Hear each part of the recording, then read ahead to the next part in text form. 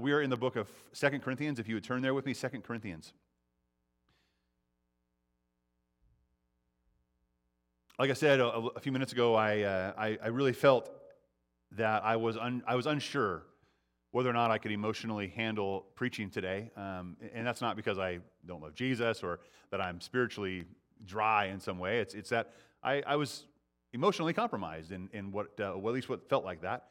So I told Hoyt on Wednesday night, I said, you better be ready, and he offered that. And I said, let me take the morning on Thursday morning and just figure it out. And I got up Thursday morning and met with some staff, and then I grabbed a coffee, and I just went out like I do oftentimes and drove around praying and praising God and listening to Him. And it was an amazing time. And as I did that, I got some clarity because we're moving from one sermon series into another sermon series, and I didn't have a clue how to even start the next sermon series in view of what's been happening. So one phrase came to mind as I was praying and as I was worshiping God and clinging to Him. And that phrase is our sermon title today.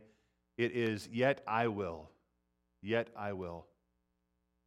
And I've mentioned this many times before. It's a kind of a theme for my heart, and I think it should be a theme for all of our heart, because I think that we need to be preaching to ourselves consistently through the trials and storms of life. And yet I will means this. It implies this, that even though something else is happening, even though my darkest day might be here, or it might be dark today, or I might be stressed or run down or tired or emotional or grieving or weeping or rejoicing, even though whatever is going on in my life, yet I will choose to praise Him. I will choose to trust Him. And we're going to look at several different areas today that we can trust God in ways we can say, "Yet I will." And, we have deep hardships, and I mentioned this a minute ago, in families, right? Families in crisis or families in need. Marriages in crisis or marriages in need. People struggling financially and trying to figure out how they're going to make ends meet. We struggle with loss, right?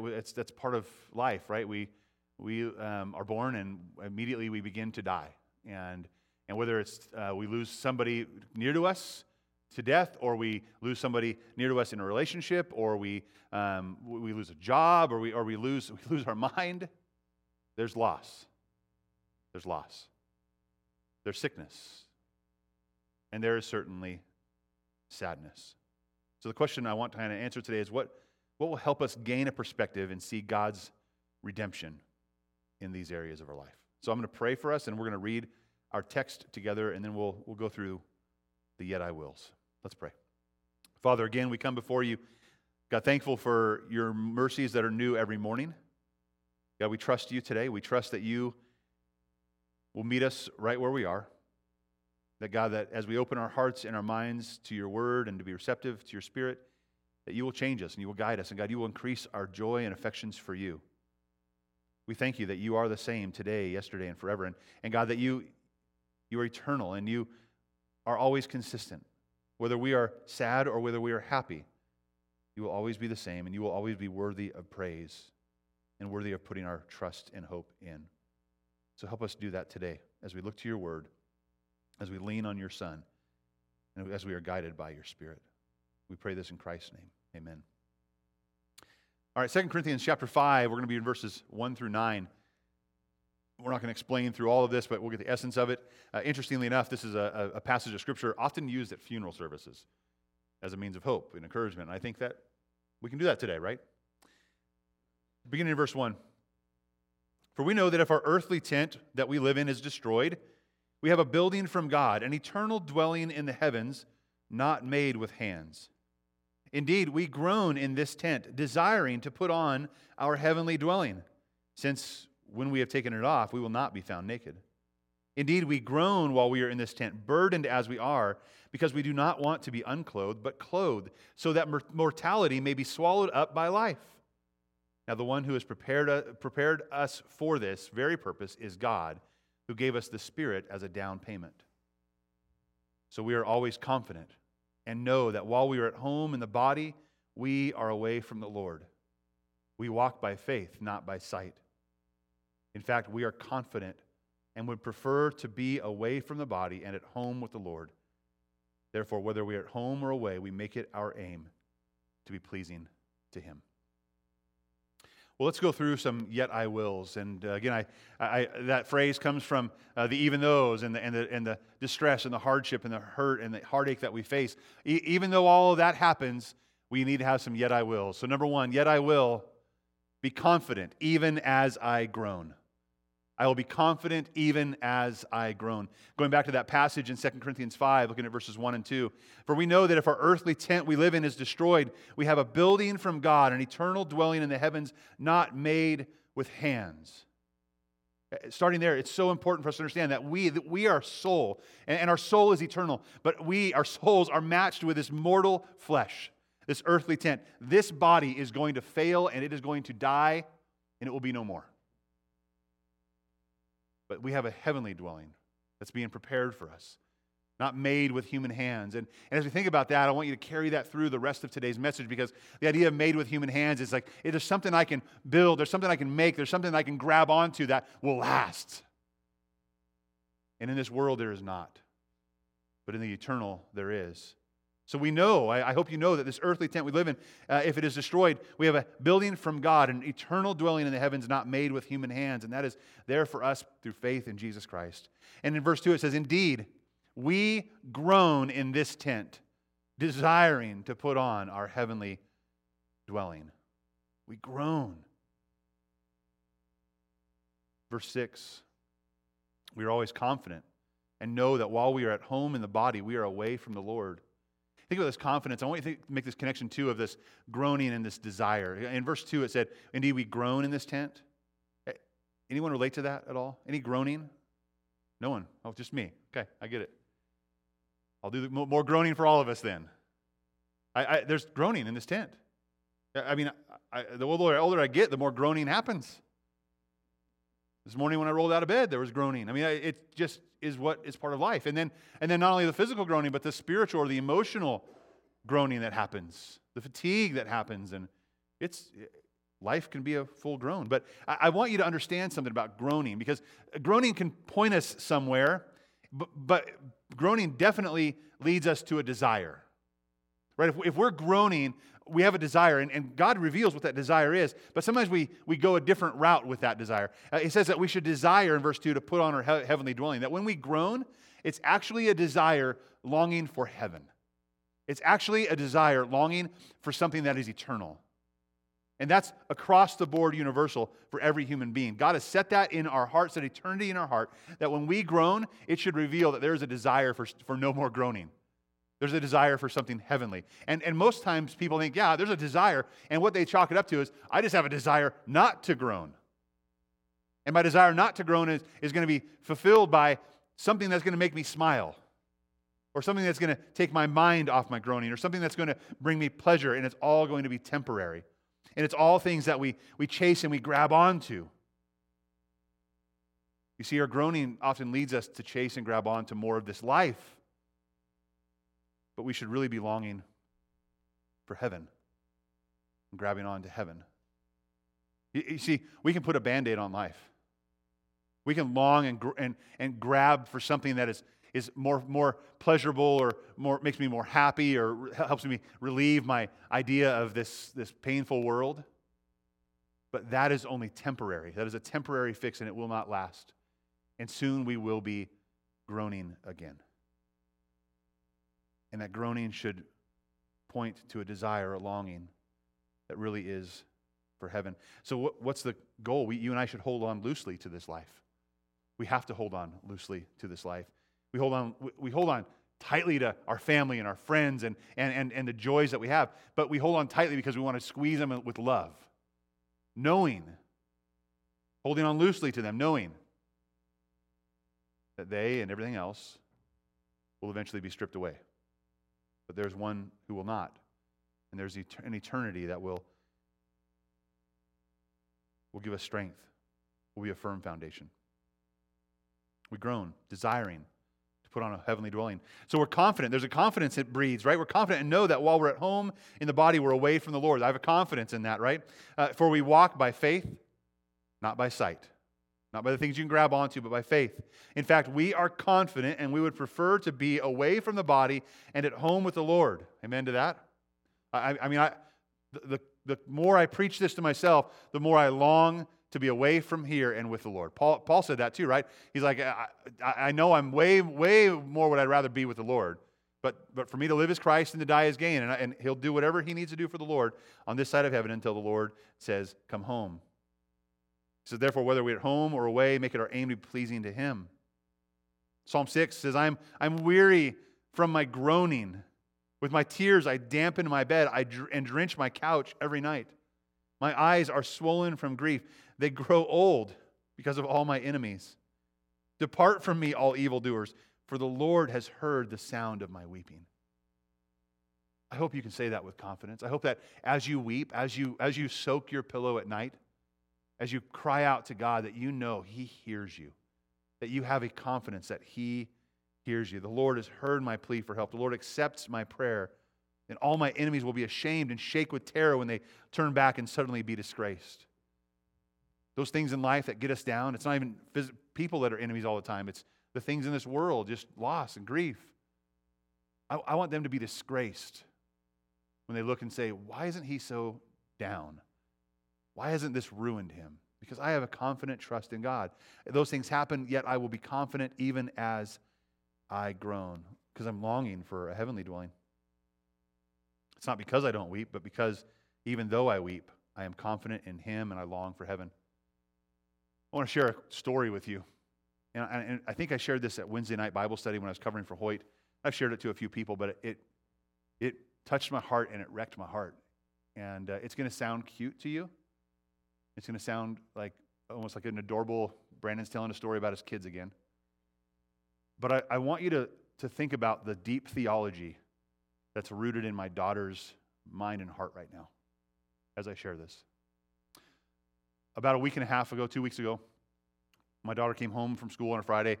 Mathia had picked the kids up, and they got home. They pulled in the driveway, and it was my day off, so I was there. And I started walking out the front door, and my kids are getting out of the car, and Bailey gets out of the car, and she takes the door and shuts the door, and now she slams the door, and her thumb was still there. So she slams her thumb in the door. I mean, just blood-curdling scream, and then she screams once, and then she takes a breath and realizes what is going on. Her thumb is stuck in the door, and she just screams again. And we're running out there, and Mathia's opening the door, and she gets out, and now she's in shock. She doesn't know what to do, and I'm trying to look and assess. I'm not seeing anything going sideways, so that's a good thing, right? It's like swelling, and there's a little bit of blood, so we take her inside, right? Let's assess this. Let's take care of her. We carry her inside. We let her sit on the bathroom toilet just to. I'm sorry, Bailey, if you watch this ever. I love you. You're awesome.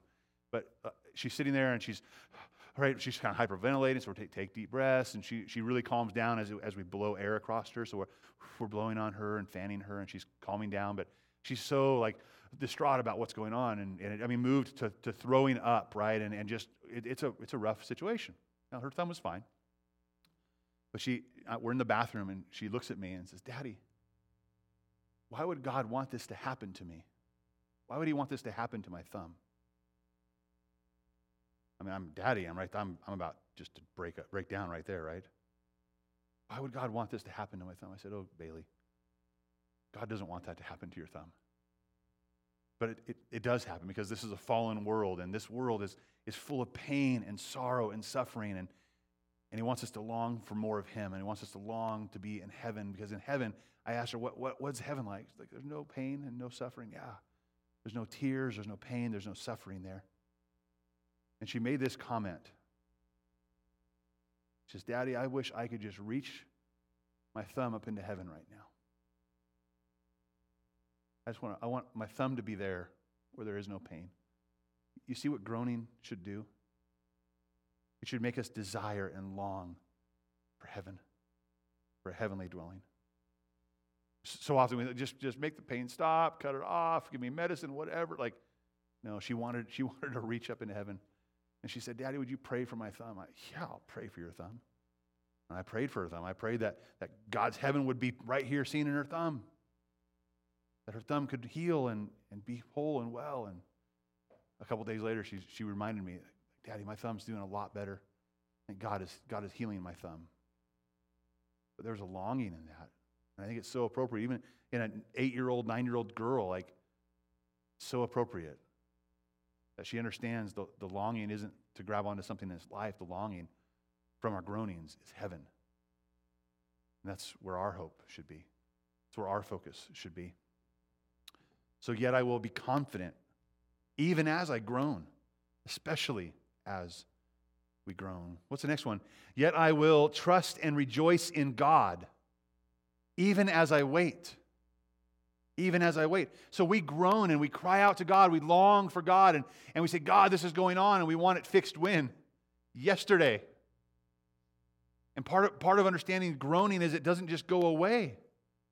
And it may be days, months, years before we see the redemption that God is and has been doing all the while. The book of Habakkuk talks about this, and we studied this book as a church. But Habakkuk 3 says this in 16 and 19. He said, I heard and I trembled within, just at the distress and knowledge of what was going to happen. My lips quivered at the sound. Rottenness entered my bones. I trembled where I stood. That does not sound fun. And here's what he said. He said, now I must quietly wait for the day of distress to come against the people invading us. God had said, there's going to be an invasion. You guys are going to get some hardship here. But one day I'll take care of that and I'll redeem that. But it's not going to be for a while. So Habakkuk says, I heard and I trembled and it felt rotten inside. I was just destroyed. But what was the attitude he had? He said, I will wait. I will wait. I must wait quietly for the day. He said, and what does that waiting look like? What does that season of waiting look like? Going on in 3 verse 17. Though the fig tree does not bud and there's no fruit on the vines, though the olive crops fail and the fields produce no food, though the flocks disappear from the pen and there are no herds in the stalls. You ever feel that in life? Do you ever feel like you're waiting? You cried out to God and you're in despair. You've groaned for God. You've longed for heaven. And in that waiting for heaven, in that waiting for redemption, this is the picture. There are no figs on the tree. There's no buds. There's no olives on the vine. The fields produce no food and the flocks disappear and there's no herds in the stalls. That is very likely what our waiting will look like. What's his response? It's yet I will. Yet I will celebrate in the Lord. Why? Why?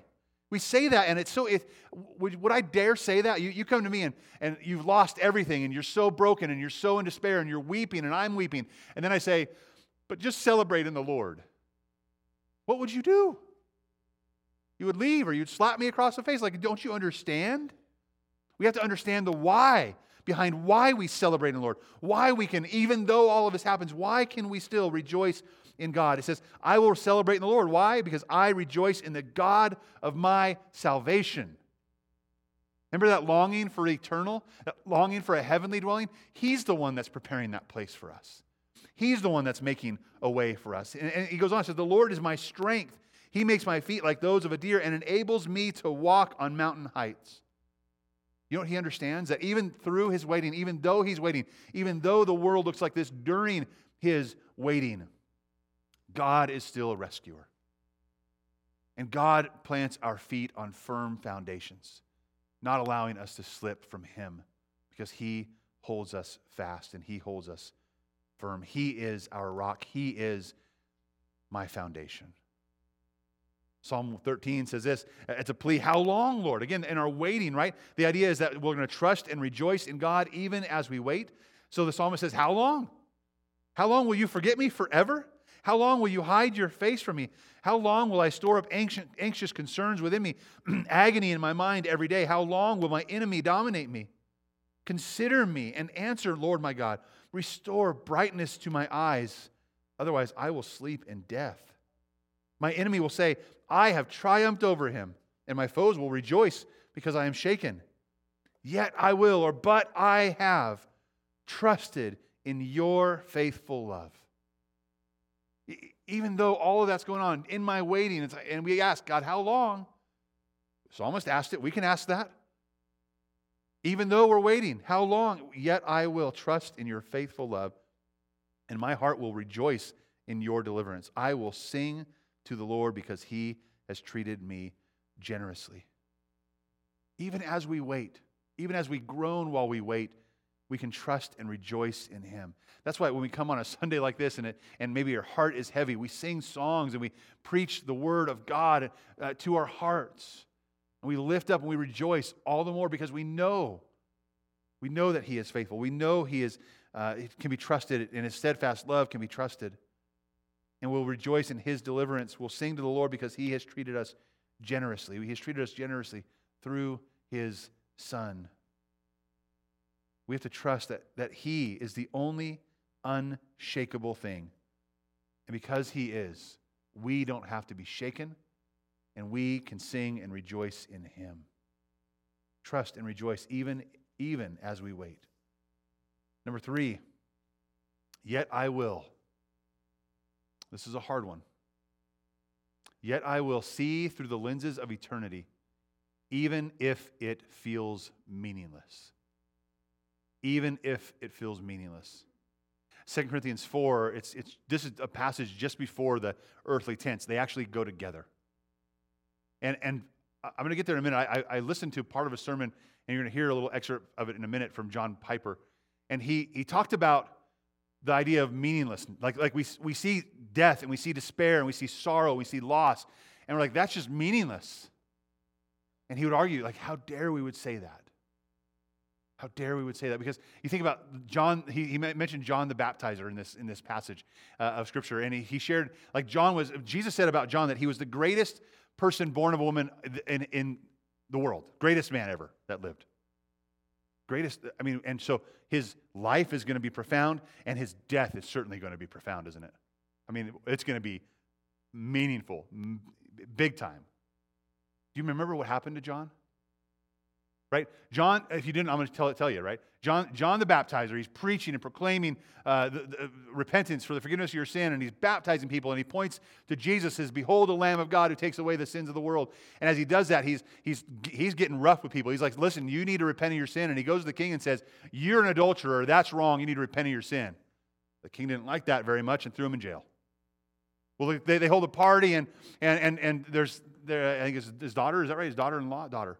He does this dance at this party, and it was so favorable to all the guests. And the king's like, what can I give you? Name it, and it's yours. You know what she asked for? I want John the Baptist's head on a platter right now.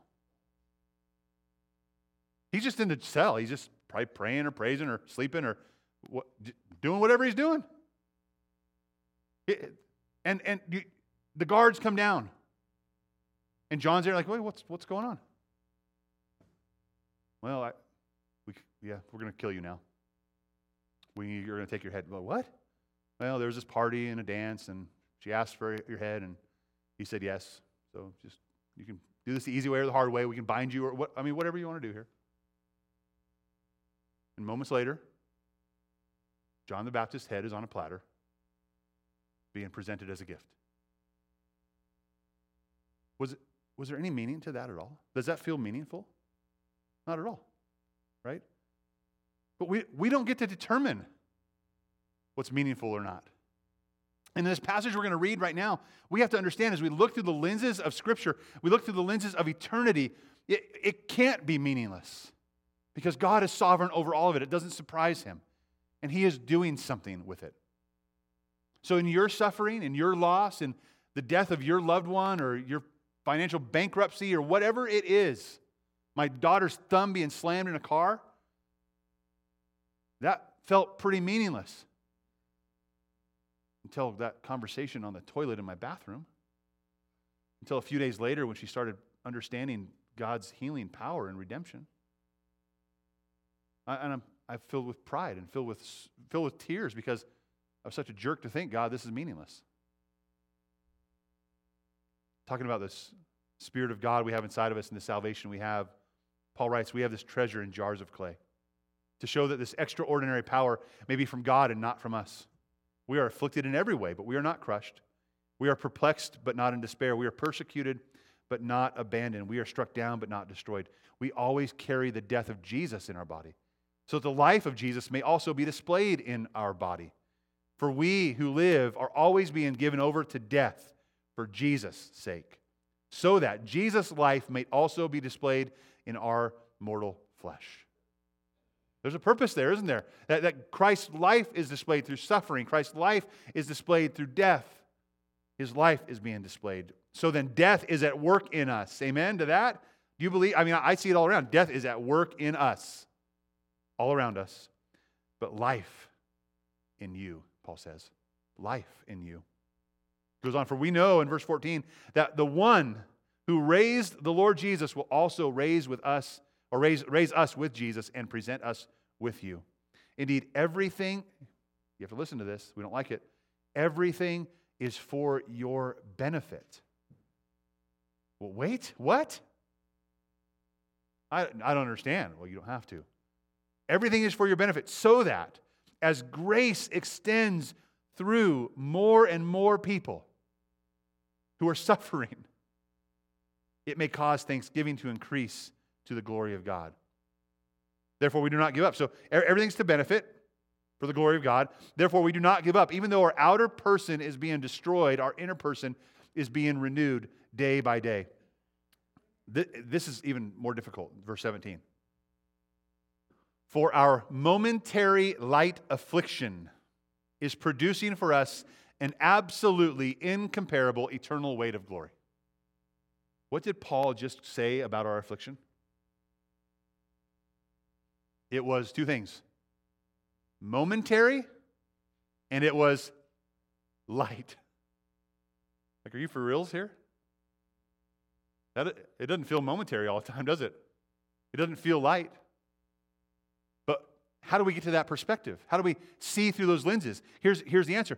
He says, it's momentary light affliction. It's producing for you. So we have to see, what is this doing for me? It's producing for us an absolutely incomparable eternal weight of glory.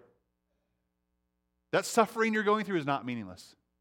That hardship you're going through is not meaningless. It is producing for you, it is preparing for you something that's incomparable.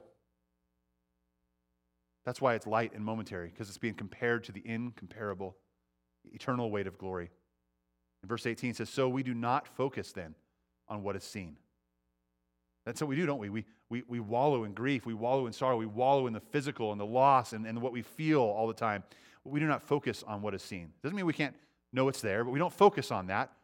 But we focus on what is unseen, for what is seen is temporary, but what is unseen is eternal. It's not meaningless. It's not meaningless. And as we suffer, we identify with the one who suffered more. Do you understand that? Christ suffered more. I told you this maybe months or weeks, I don't know, sometime I told you this. This notion, you think about Shadrach, Meshach, and Abednego, right? In the fiery furnace. They didn't bow down, and they were thrown into the fiery furnace. And Nebuchadnezzar looks in there and he says, I thought we were bound, and I thought that we threw 3 men in there, and now there's 4 in there. And it looks like the Son of God, right? So what do we see? We see the picture of God's deliverance of these men and God's presence with these men. And what can the fiery furnace tell us? Well, certainly, when we are thrown into the fiery furnace, when we're in the heat of it, we have to understand that there is one that walks with us, reminding us of this eternal, reminding us of the incomparable weight of glory that is being prepared for us and produced for us because of our suffering. But there's one other thing to think about. This other one who walks with us is the Lord Jesus Christ. And when you and I go through fiery trials, we must remember that there is always the one who has gone through a hotter fiery trial than us. And I'm not talking about your neighbor. You may have gone through the most fiery trial in your neighborhood or in your city or in your county. But the Lord Jesus, he went through a hotter one.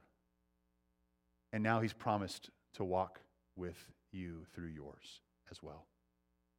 So we see through the lenses of eternity, and even when it feels meaningless, we know that it's not meaningless. Finally, yet I will hope in him even if he kills me. I will hope in him even if he kills me.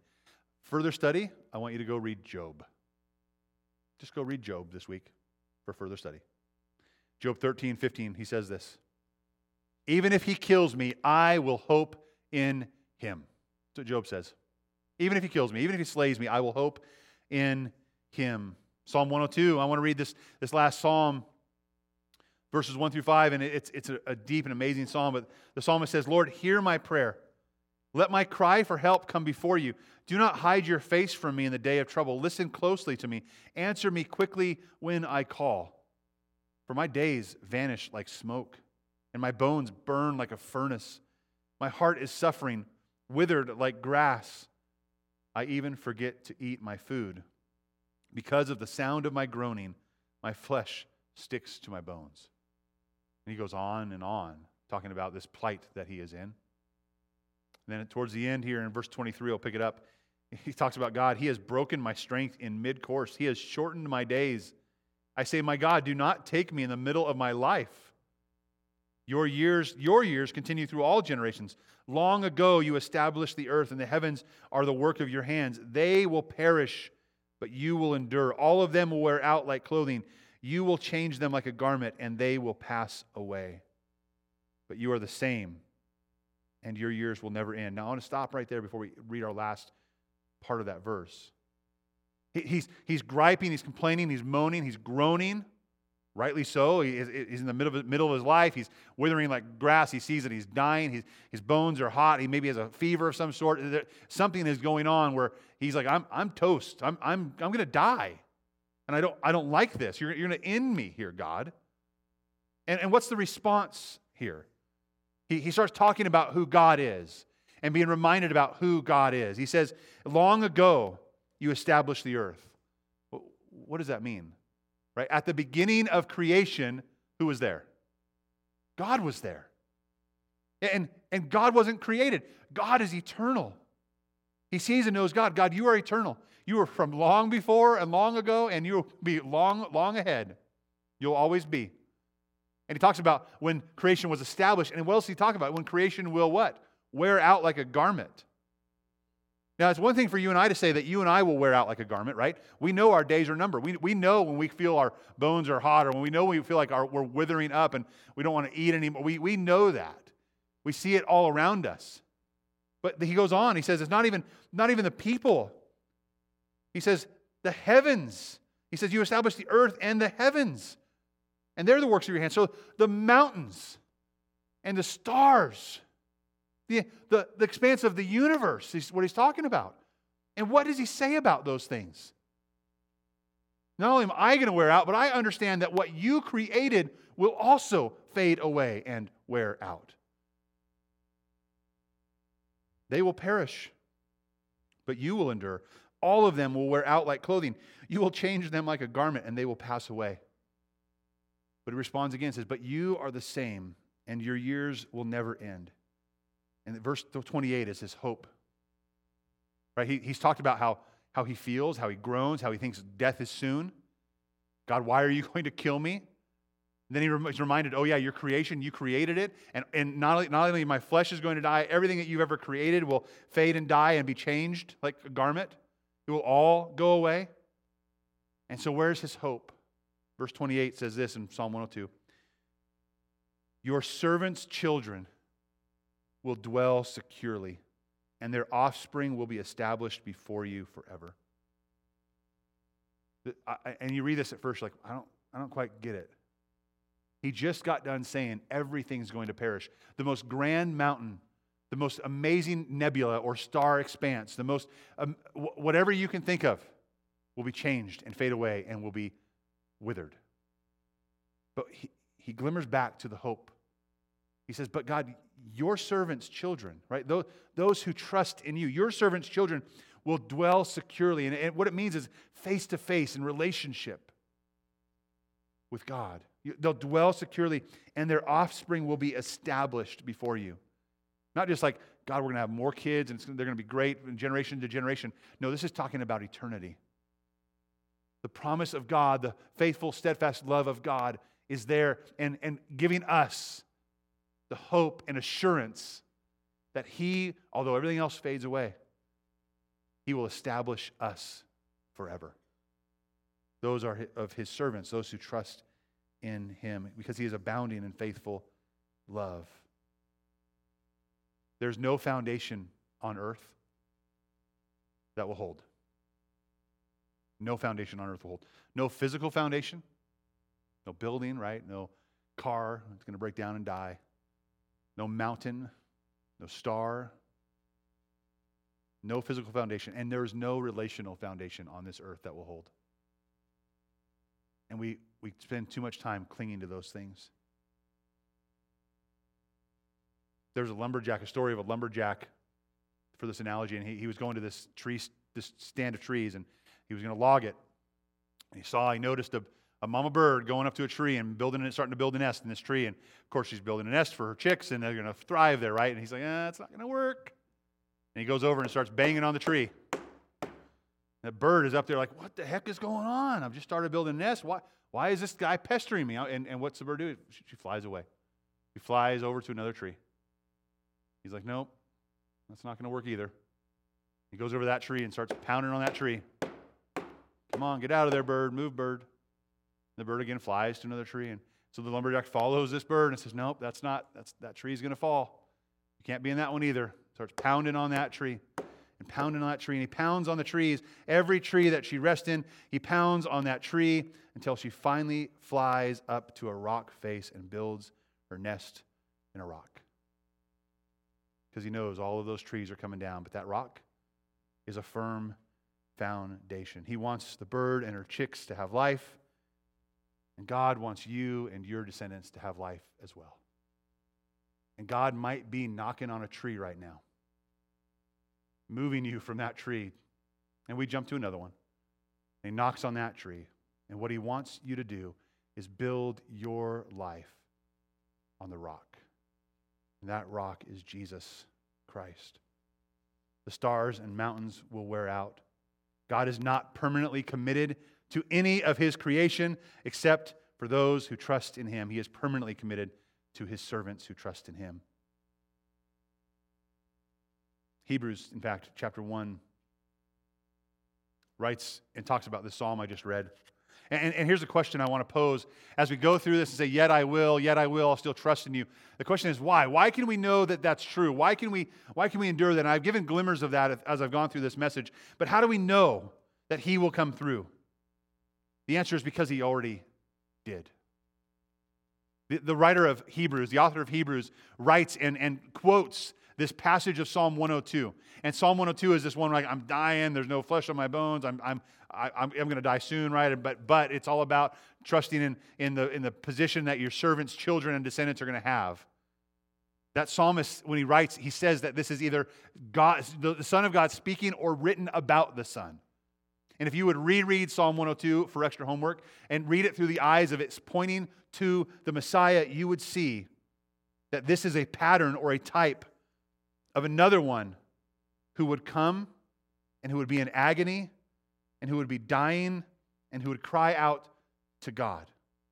And he was forsaken and he was cut off and he was crushed so you and I could be healed. He was crushed so we could be, through faith in him, established as children. How do we know he's going to come through? Because he already has. And he has promised, and he's done that so that you and I could be established as descendants. He has offered forgiveness. He's offered faithful love to us. And all we have to do is call on him and put our faith in him.